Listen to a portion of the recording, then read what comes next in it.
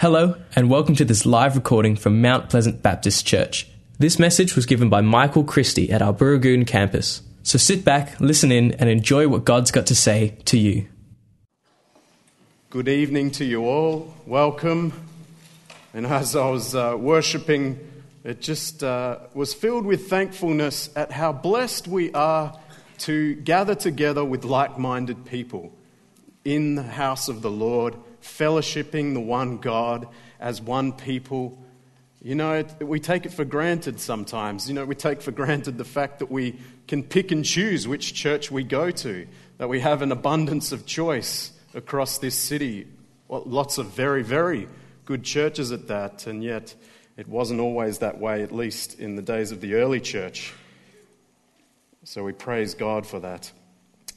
Well, it's my privilege tonight to bring you the message, continuing our series, By My Spirit, where we've been looking through the book of Acts at the power encounters of God coming to the early church. And our message tonight is entitled, Who Are You, Lord? Who are you, Lord? And at the risk of spoilers, it's the question that the Apostle Paul, or Saul, as he's also known as, and as I'll refer to him generally tonight, it's the question that Saul asks when he encounters Jesus for the first time on the road to Damascus. And it's a question that comes with an answer that completely changes the course of his life. It's a question that sets him off on this journey to becoming one of the most important people in the history of our faith, apart from Jesus himself, of course. You know, Paul is credited with writing up to 13 out of the 27 books of the New Testament. His teaching and his life has been used to understand the gospel, our Christian life and doctrine for thousands of years. And he was one of the key reasons why the gospel spread so rapidly and effectively in the days of the early church all across the Roman Empire, as he led countless people to the Lord and established churches everywhere he went. But in my reading as I was preparing for today, and just to give you an insight into how my sorry mind works sometimes, I came across a quote from an early 2nd century text that's been preserved today. It's not the Bible, I stress to add, but I didn't want to pump Paul up too much without providing a counterbalance. And the quote from this apocryphal text called the Acts of Paul describes him physically like this. It was too funny for me not to share. It says, Paul was a man of small stature, with a bald head and crooked legs, in a good state of body, with eyebrows meeting and nose somewhat hooked. I just thought, of all the descriptions to be recorded as in history, and for me to be reading it out to you today, which is a bit cruel, I confess. You know, I don't think it was his good looks that helped him lead people to the Lord. But he was a champion for the cause of Christ, like few others before or after him. But that too wasn't always the case. You know, the first time we meet Saul is in the story of Stephen. Acts 6 says that Stephen was a man full of God's grace and power, who performed great wonders and miraculous signs among the people. One day he gets falsely accused of blaspheming against God, and the Jewish religious authorities, irate as they hear his witness, pick him up, drag him out of the city, and stone him to death. While this is going on, Acts 7 and 8 says that Saul was there watching their clothes. I'm not sure why their clothes needed to be watched, but he was there doing that for them as they threw the rocks at Stephen. And in a chilling verse, really, in Acts 8 verse 1, it says, Saul was there giving approval to his death. And the event with Stephen seems to set off something terrible in Saul. Scripture goes on to say he begins to destroy the church in Jerusalem, going from house to house and dragging Christian men and women off to prison. You know, imagine that. Imagine today in our own homes, and there comes this thump on the door and they burst in and they drag you away in front of your children off to prison. Well, Saul was responsible for this. And he seems to be so successful at this that he begins to hunt for Christians in other cities. He's not content with his work in Jerusalem. He wants to go out and to seek more of these people and to do the same. And this is where we pick up in his story in our reading today, which comes from Acts 9, 1 to 19. And Mike Graham's going to read that for us. Thanks, Mike. A reading from the book of Acts, chapter 9, verses 1 to 19. Meanwhile, Saul was still breathing out murderous threats against the Lord's disciples. He went to the high priest and asked him for letters to the synagogues in Damascus, so that if he found any there who belonged to the way, whether men or women, he might take them as prisoners to Jerusalem. As he neared Damascus on his journey, suddenly a light from heaven flashed around him. He fell to the ground and heard a voice say to him, "Saul, Saul, why do you persecute me?" "Who are you, Lord?" Saul asked. "I am Jesus, whom you are persecuting," he replied. "Now get up and go into the city, and you will be told what you must do." The men travelling with Saul stood there speechless. They heard the sound, but did not see anyone. Saul got up from the ground, but when he opened his eyes, he could see nothing. So they led him by the hand into Damascus. For 3 days he was blind and did not eat or drink anything. In Damascus there was a disciple named Ananias. The Lord called to him in a vision, "Ananias." "Yes, Lord," he answered. The Lord told him, "Go to the house of Judas on Straight Street and ask for a man from Tarsus named Saul, for he is praying. In a vision he has seen a man named Ananias come and place his hands on him to restore his sight." "Lord," Ananias answered, "I have heard many reports about this man and all the harm he has done to your holy people in Jerusalem. And he has come here with authority from the chief priests to arrest all who call on your name." But the Lord said to Ananias, "Go. This man is my chosen instrument to proclaim my name to the Gentiles and their kings and to the people of Israel. I will show him how much he must suffer for my name." Then Ananias went to the house and entered it. Placing his hands on Saul, he said, "Brother Saul, the Lord Jesus, who appeared to you on the road as you were coming here, has sent me so that you may see him again and be filled with the Holy Spirit." Immediately, something like scales fell from Saul's eyes, and he could see again. He got up and was baptized, and after taking some food, he regained his strength. Saul spent several days with the disciples in Damascus. Thanks, Mike. When I read this passage as I was preparing for today, I couldn't help but think of this strange game that my kids like to play. And I call it a game, which is a bit generous because to me it's a bit more like torture. But basically around bedtime, what they'll do when they need to go and brush their teeth or go to the toilet before bed, one of them will rush ahead and hide in a dark room or around a door. And then one of them's walking along, this poor unsuspecting sibling, they'll jump out and they'll say boo and scare them. And of course the poor victim stumbles back and lets out their own yell.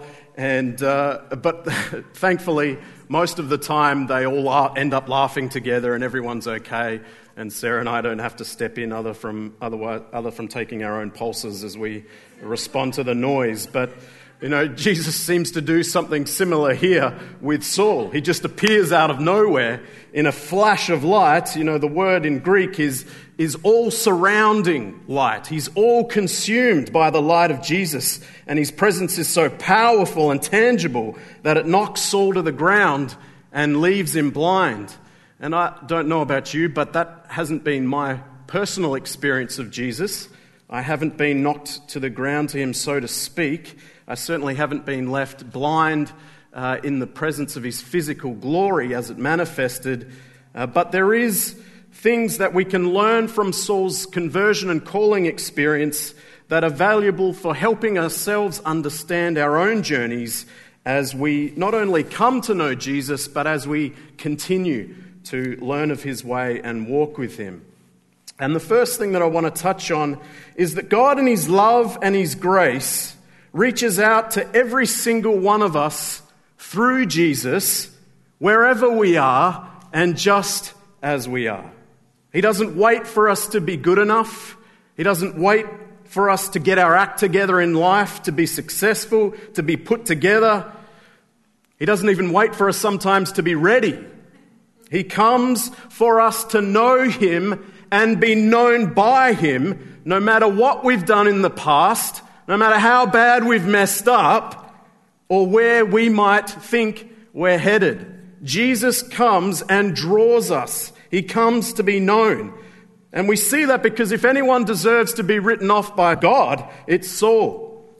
You know, it's bad enough that he was hurting people, that he was falsely imprisoning them, that he was persecuting people, physically harming them. But we get this idea from Jesus' response when he says, Saul, Saul, why are you persecuting me? That it's not just the people he's hurting, but it's the Lord God himself. It's Jesus Christ, the risen King, that he's persecuting. It's the name of Jesus that Saul's trying to wipe off the face of the earth. It was God and his offer for salvation, his grace-based salvation, that Saul found repugnant and refused to accept, to the point of trying to destroy the people who represented it and lock them away. But God, in his great mercy and in his great grace and patience and kindness and love, doesn't strike him down dead and just get him out of the way. He doesn't write him off and maybe just make him mute for the rest of his life and powerless, lame potentially, so that he couldn't do anything. God instead sends Jesus to him to demonstrate his great love, not just to Saul himself, but to all of us. And he sets Saul's life in the right direction, in a direction that won't lead to his internal destruction, his own life's paralysis. He sets him aright. It's not just to those who, are aware of their own fallenness, but Saul himself didn't actually believe that he needed a savior. Saul himself, actually, we as Christians today look at Saul and think, oh, how could he be so foolish? How could he do such horrible things? But in the eyes of his culture, he was a success. He was doing the right thing. In his own eyes, his life was good and on track. He had things put together. God uses Saul for us today to say that whether you think you're terrible or whether you think you're great, you still need me. He says, all have sinned and fallen short of the glory of God. We all live in this kingdom of darkness on earth, surrounded by evil in ourselves, sinning and falling short. And God says, hey, it doesn't have to be that way. And Saul, it doesn't have to be that way for you. And in 1 Timothy 1:16, Saul writes that he was shown mercy so that by his example as the worst of sinners, Jesus Christ Jesus, might display his immense patience as an example for those who would believe in him and receive eternal life. And so even though, as we read the story, it seems as though Saul encounters Jesus quite suddenly, he does, and dramatically and powerfully and tangibly, there's actually a suggestion in Scripture elsewhere that Jesus had been working in his life and working on him for some time. This isn't a one-off event. And in Acts 26:14, we get that hint. When Saul's retelling his conversion story to King Agrippa, he says this time that when Jesus said, Saul, Saul, why are you persecuting me? He adds this phrase, it is hard for you to kick against the goads. It is hard for you to kick against the goads. And I had no idea what a goad was or what it meant to kick against it. So as a dutiful lawyer, did my research. And apparently a goad was this long prod. So the picture there isn't the best representation, but this long, slender piece of timber, and it was blunt on one end and had a point on the other. And basically, to kick against the goads was this common phrase, common expression in ancient times that came from the very regular side of farmers trying to steer their oxen into a field. But ox notoriously are stubborn. They don't want to go where the farmer needs them to go. So to get them moving, the farmer picks up this goad and pokes them and taps them and sends them to try and go into the right direction. But often when the farmer does this, the ox, stubborn as they might be, kick against it and push back against the goad and try to resist the direction the farmer's trying to take them. Often at their own worst pain because they're being stabbed even deeper by a goad. It doesn't go well for them. So when Jesus tells Saul that he's been kicking against the goads, plural, he's saying that he's been trying to get Saul's attention for some time, but Saul's been resisting. There comes a time, though, where, praise God, he finally sees on that road that Jesus is Lord, that Jesus is the way, the truth, and the life, and he bows his knee, so to speak, on the road to Damascus. And whether we see it or not all the time, Jesus is always working in our lives, drawing us, waiting for that Damascus time when we will know him as Lord and Saviour. How that happens for each of us looks very different. Some people have their dramatic and sudden experience with the person of Jesus Christ.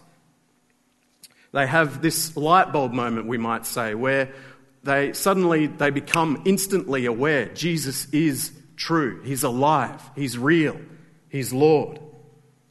But I think for the majority of us, what happens, and certainly this was my experience, is that we tend to become aware of him over time, a bit like the dawn as it's rising. There's a sense that there is something else beyond ourselves, but it takes us this progression of the light growing until the noonday sun, when we see him clearly. And it's a subtle, gradual process, but we get there in the end, praise God. And some of you here tonight might only be at 7 o'clock in the morning type sun. Some of you might be at 9 o'clock in the morning sun. Some of you may be at 12. But it's happening. Jesus is calling you.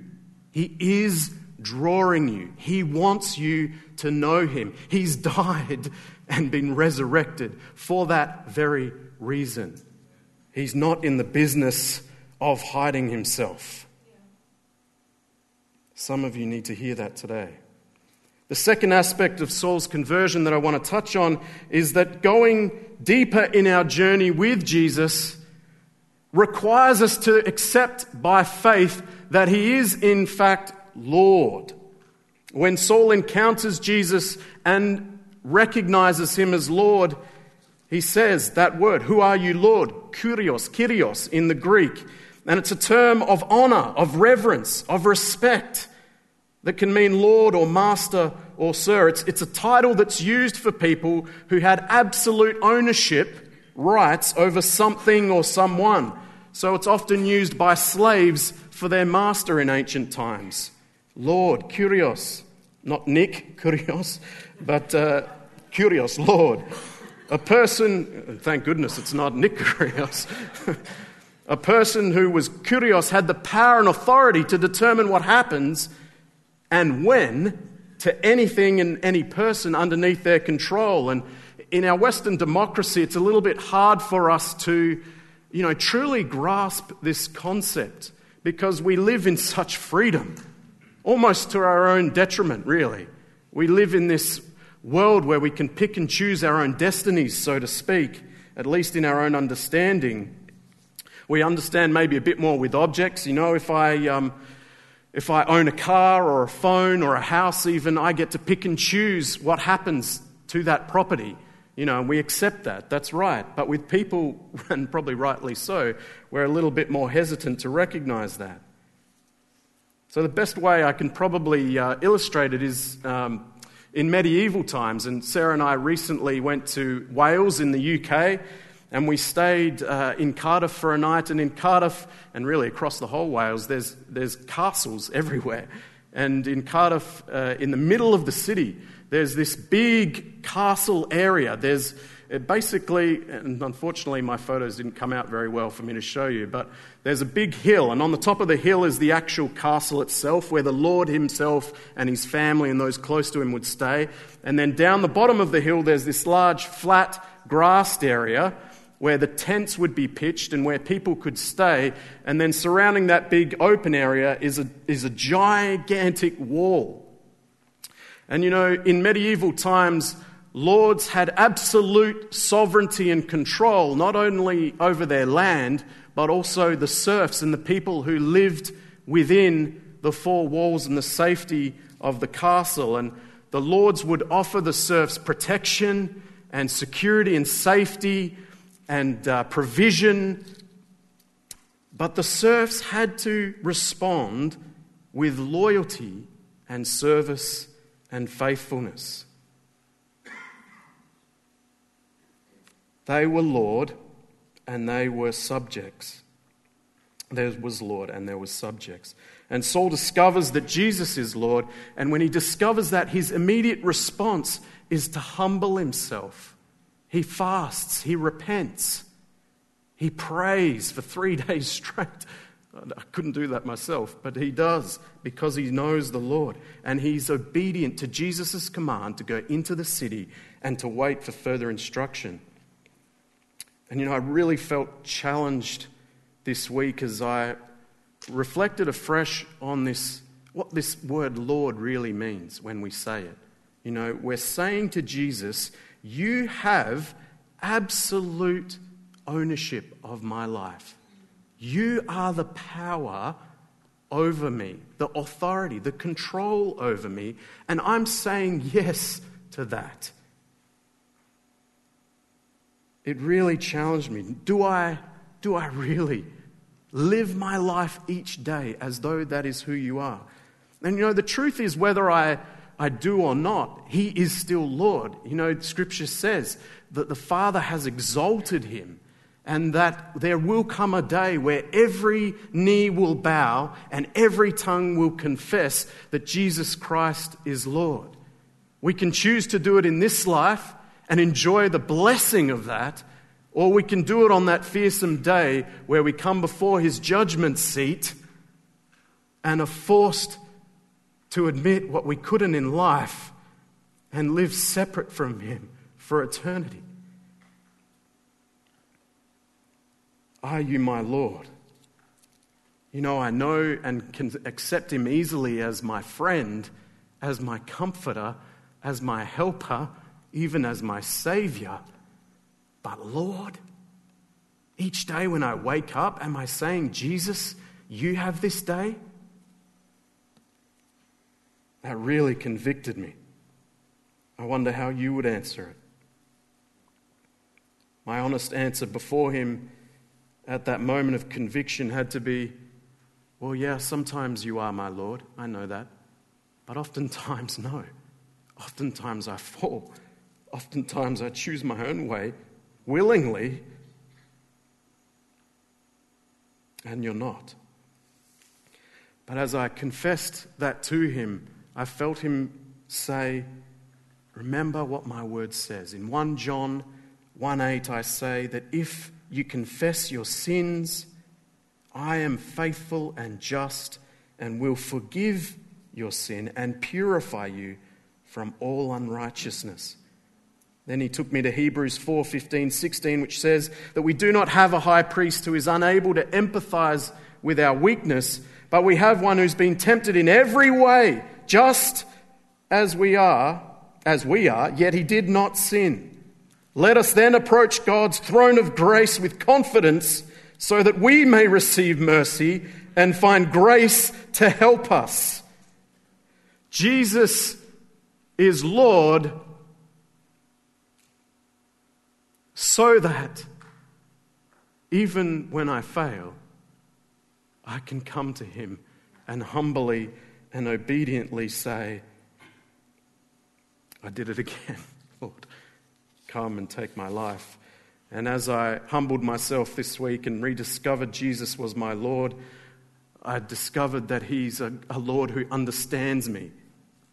You know, he empathizes with my weakness. He knows my struggles. He forgives my sin. He gives me access to the mercy and grace of God, and there's no better or safer place to be than under his rule and reign. You know, the kingdom of God and being in the kingdom of God requires us to accept him as king.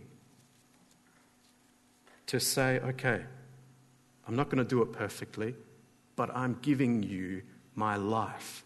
Will you help me live that out, Lord?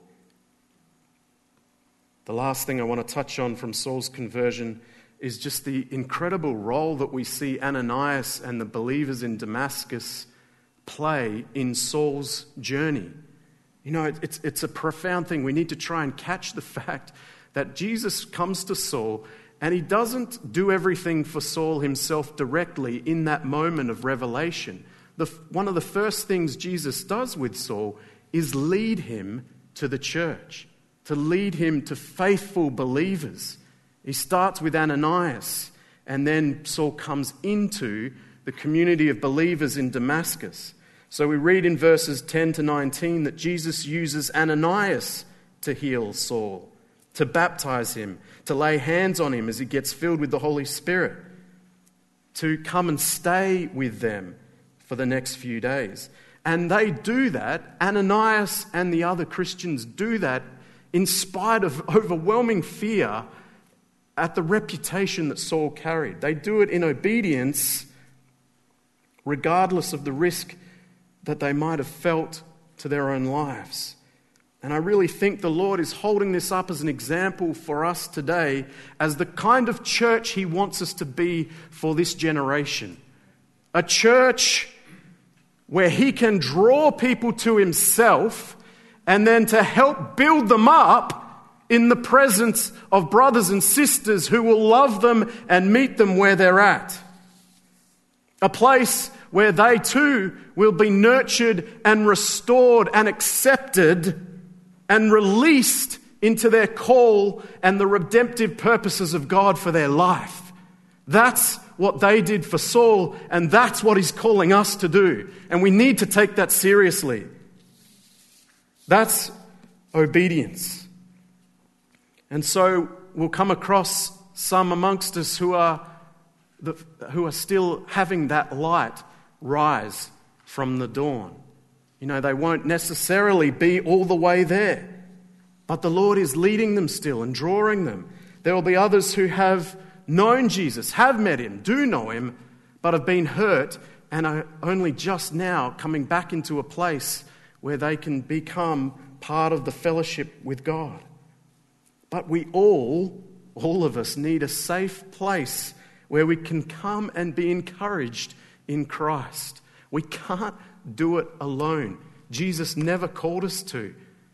But it requires us to have eyes to see the others around us, sitting next to us, in front of us, behind us, and welcoming in and being willing, in spite of the fear, to say yes to them. My conviction really this year has been that God wants this church and our church in the city to be basically a spiritual hospital and a spiritual school where he can bring people that he's already doing the work of revealing himself to into a place where they discover him fully. He's going to meet people on the road to Damascus, really in many ways outside of what we do in evangelism or ministry out on the street. He'll do this work himself, but he needs a place where he can bring these people. And I don't know about you, but I want to be a place myself in my own life where that's true. And I know this church is already that place in many respects, but we need to come back to it regularly and hold up Ananias and his community and say, yeah, that's where we're going. That's who we're choosing to be. You know, this morning I preached the same message at Kubi, and this is just a sense of humour of God, really. And at first I thought, oh, maybe this was a test, but I think it was really his proof that this is what he's saying. The service had finished, and most of the people had had their morning tea and moved on. And I was talking to one person, and this bloke just walked in off the street. Bill. Just never seen him before. Hadn't been there. Just walked in at about 11 o'clock. And he opens up about his life. And he starts talking about how he has bipolar and his wife has schizophrenia. But they've been to church before. And they, for all intensive purposes, love Jesus. But to be frank, he was an oddball. It was hard for him to string complete sentences together, and his memory seemed to come in and out, and he wasn't... I mean, he was lovely, don't get me wrong. He was a beautiful man, and I enjoyed thoroughly my time with him, but it was like the Lord was saying, see, I can throw the fish into the boat, but be aware and be ready, and don't get busy about doing things like vacuuming the floors, as is my task, but choose people. Love people. Welcome this bloke. You may never see him again. It doesn't matter. At this point in your life, in his life, I have drawn you together. Love him. Serve him. You don't know what that might do for this man. Jesus wants to work in us and through us to heal his broken and wounded people and to teach them how to walk with him, and to help them discover his glorious call upon their lives as Lord. Some of them are going to look scary. Some of them might come with certain reputations. Imagine if John Kizon or Ben Cousins in his wildest days were to walk in. What about prostitutes or drug addicts or those who look different?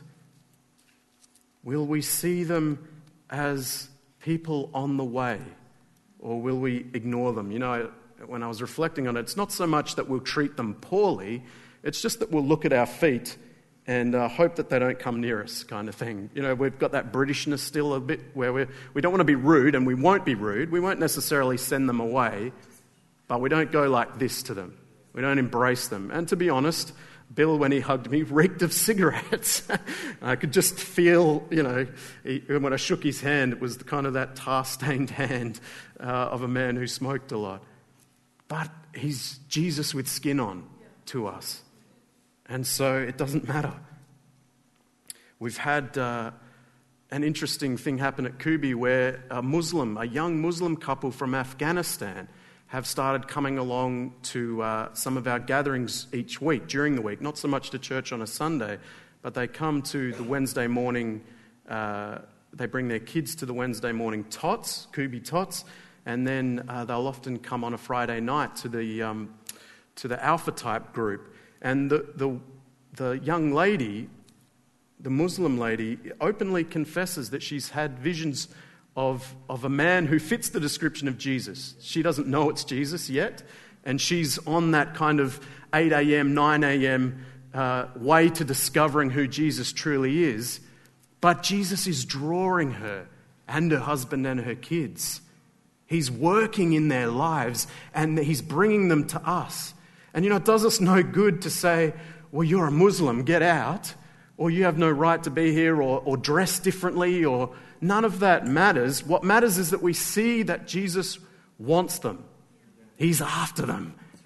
And he's not going to stop until that revelation moment where they call him Lord and they discover that grace and that mercy and that love that stands eternally for each one of us. Jesus doesn't ask us to fix people necessarily. He just says to obediently love and serve them wherever they're at, and just as they are, just like he's done for you and for me. This morning I close with a story about a great artist. And this artist wanted to paint a magnificent portrait of the city he lived in, the particular part where he was. And he wanted it to be historical and accurate, to reflect his community, so he chose to put certain characters in the picture. One of those people was a homeless man who was unkempt, ragged and filthy, but he was well known to the people because he'd sit on the same spot each day and ask for money. The artist approached him and said, "I will pay you handsomely if you will come to my studio and let me paint you."